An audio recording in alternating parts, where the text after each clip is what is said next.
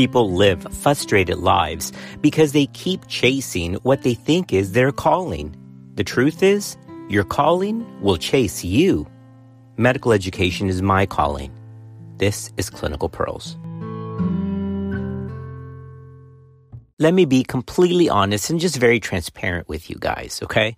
And this is part of my own bias when I'm looking at the article set for the maintenance of certification from the American Board of OBGYN, not just for this last release in 2022, but for any release in the past.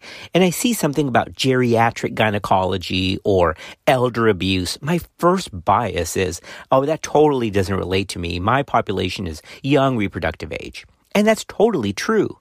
Except when I'm called on call to the ER for an elderly patient who has weird vaginal bleeding, not related to a uterine malignancy concern, but due to a laceration thought to be due from sex, or when she has weird bruising on the inner thighs, and somebody calls me and says, hey, I think this nearly incapacitated elderly patient is being abused.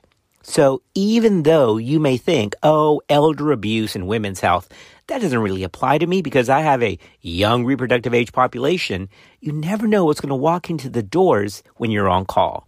So in this session, I'm going to highlight and summarize some of the key points of one of our maintenance of certification articles from the American Board of OBGYN. This article comes out of the first set of Q1 for 2022, and the title is Elder Abuse and Women's Health, and it actually is ACOG Committee Opinion number 824. So regardless of what you might think about elder abuse and women's health, and maybe it doesn't relate to your population, I'm telling you, I learned something from this committee opinion because some of the stats in here are just frightening and they're heartbreaking. And we really do need to be able to identify and see these warning signs when we see these patients either in our office or the ER. Ready? Let's get to the MOC article now. Well, the committee opinion starts right off the bat with a striking statistic, and I find this just heartbreaking. According to the college and national statistics, as many as 1 in 10 older adults has been the victim of elder abuse. More than 65% of elder abuse victims are women. So guys, that's why it has to do with our discipline, because we're likely going to be the ones to see this. So we've got to be able to recognize this.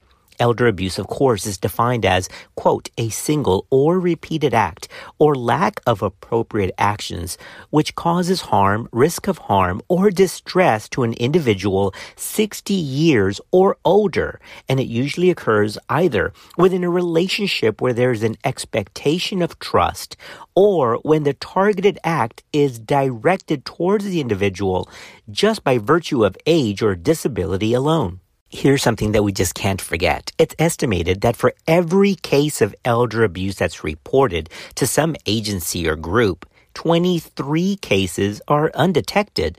So screening for elder abuse has to be the critical first step for OBGYNs, particularly for older women who are more vulnerable or who are less inclined to discuss these kind of issues with their healthcare providers. So we've got to be the ones to initiate this conversation.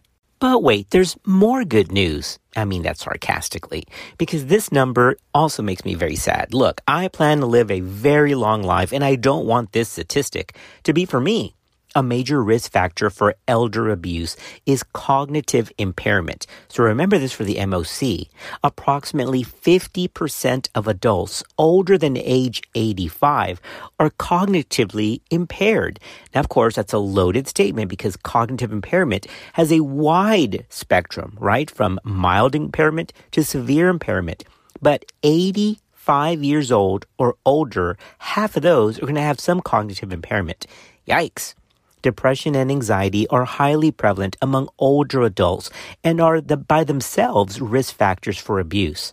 Also, social isolation adds an increased risk of things like decreased lifespan and increased morbidity. Did y'all get that? Just being isolated socially, that sound familiar? Like during quarantine or pandemic? That can actually decrease lifespan for these elderly patients.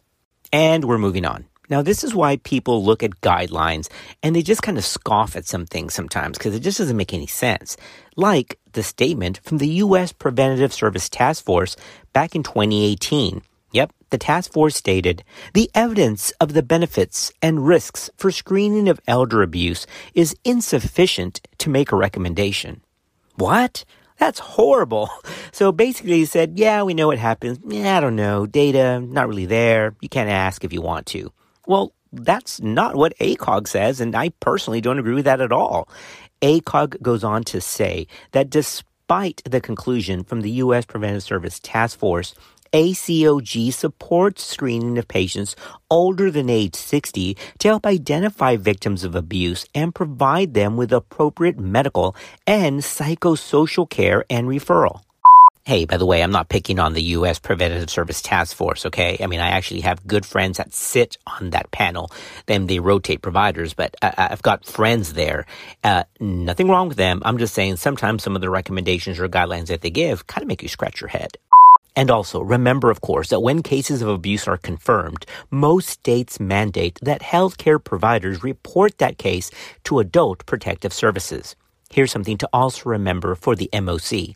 Partnering or having a referral relationship with social workers, nurses, and psychiatrists for outpatient referrals is an important step for healthcare providers in screening for and caring for patients of elder abuse. So remember those, social workers, nurses, and psychiatrists.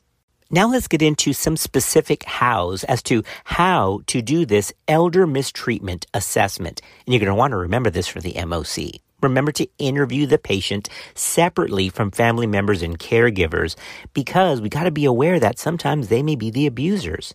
Also, it's important to start with general, open-ended questions and progress then to more specific questions. It's also important to note inconsistencies or frequent changing of stories. It's also important to observe the patient's reactions to accompanying family members or caregivers. So when you ask a question and they look at the family caregiver kind of in a sheepish way, that's a flag. Remember, observe patients' reactions to accompanying family members or caregivers. And lastly, always remain empathetic when doing this elder mistreatment assessment. Okay, when we come back, let's get into the specific types because there's 5 different types of abuse, and we're going to do this rapid fire really quickly, and we're going to make sure, once again, that you're ready for your MOC. Look, Bumble knows you're exhausted by dating. All the, must not take yourself too seriously, and 6'1" since that matters, and what do I even say other than, hey? Well, that's why they're introducing an all-new Bumble. With exciting features to make compatibility easier, starting the chat better, and dating safer. They've changed, so you don't have to. Download the new Bumble now.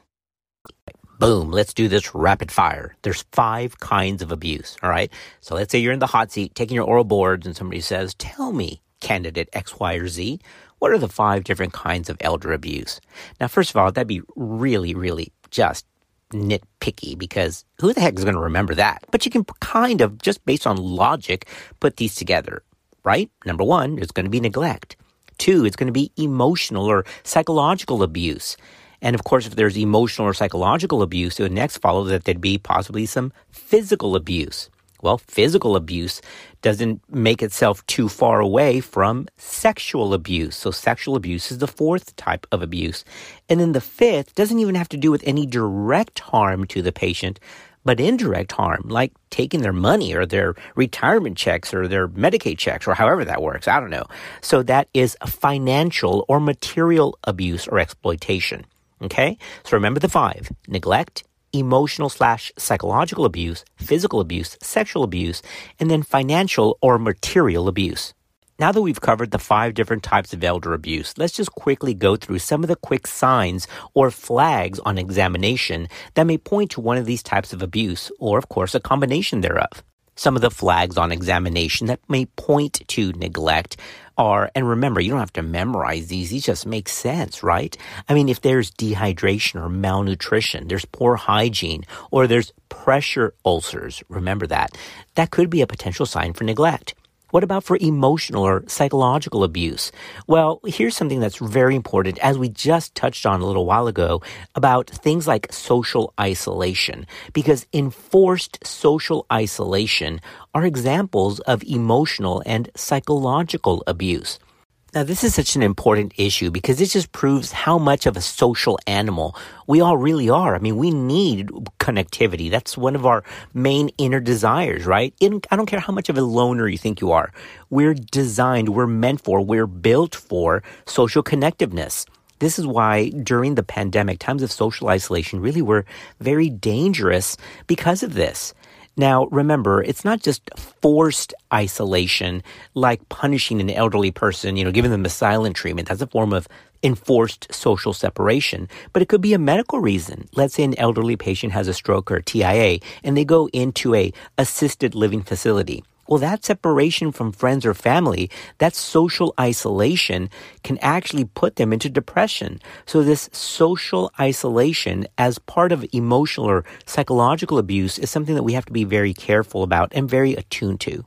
Another clinical flag or signal on examination that may point to physical abuse is if the patient declines a full examination. Now, I know what you're thinking. Now, what if she's just shy or modest? That's true, but remember, put things all in the bigger clinical picture. Patients who decline a full examination or who has physical injuries like bruises on the neck, upper back, or extensive burns or multiple pressure ulcers or scratches or even fractures, or if they cower when approached, those could be flags of physical abuse. Now, in that same vein, think about physical markers that just seem out of place, like in the genital or the rectal area that could point, then, to sexual abuse. So on examination, some flags are vaginal bleeding or discharge, or genital lesions. That's a flag. Rectal trauma, bruised inner thighs, buttocks, or breasts, or stained undergarments. Those are all potential markers. Remember, I didn't say sine qua non without a doubt, because there could be other explanations for it, but they could be markers for sexual abuse. And lastly, let's just touch on financial or material abuse and exploitation. Financial or material abuse of the elderly includes the illegal or improper use of an elderly individual's funds, property, or assets. And with that, we have wrapped up the committee opinion on elder abuse and women's health. Once again, this is out of Q1 2022 ABOG's Maintenance of Certification list. Well, as always, we're thankful for you. And remember to spread the word about Clinical Pearls because we're looking to grow. We'll see y'all next time on Clinical Pearls.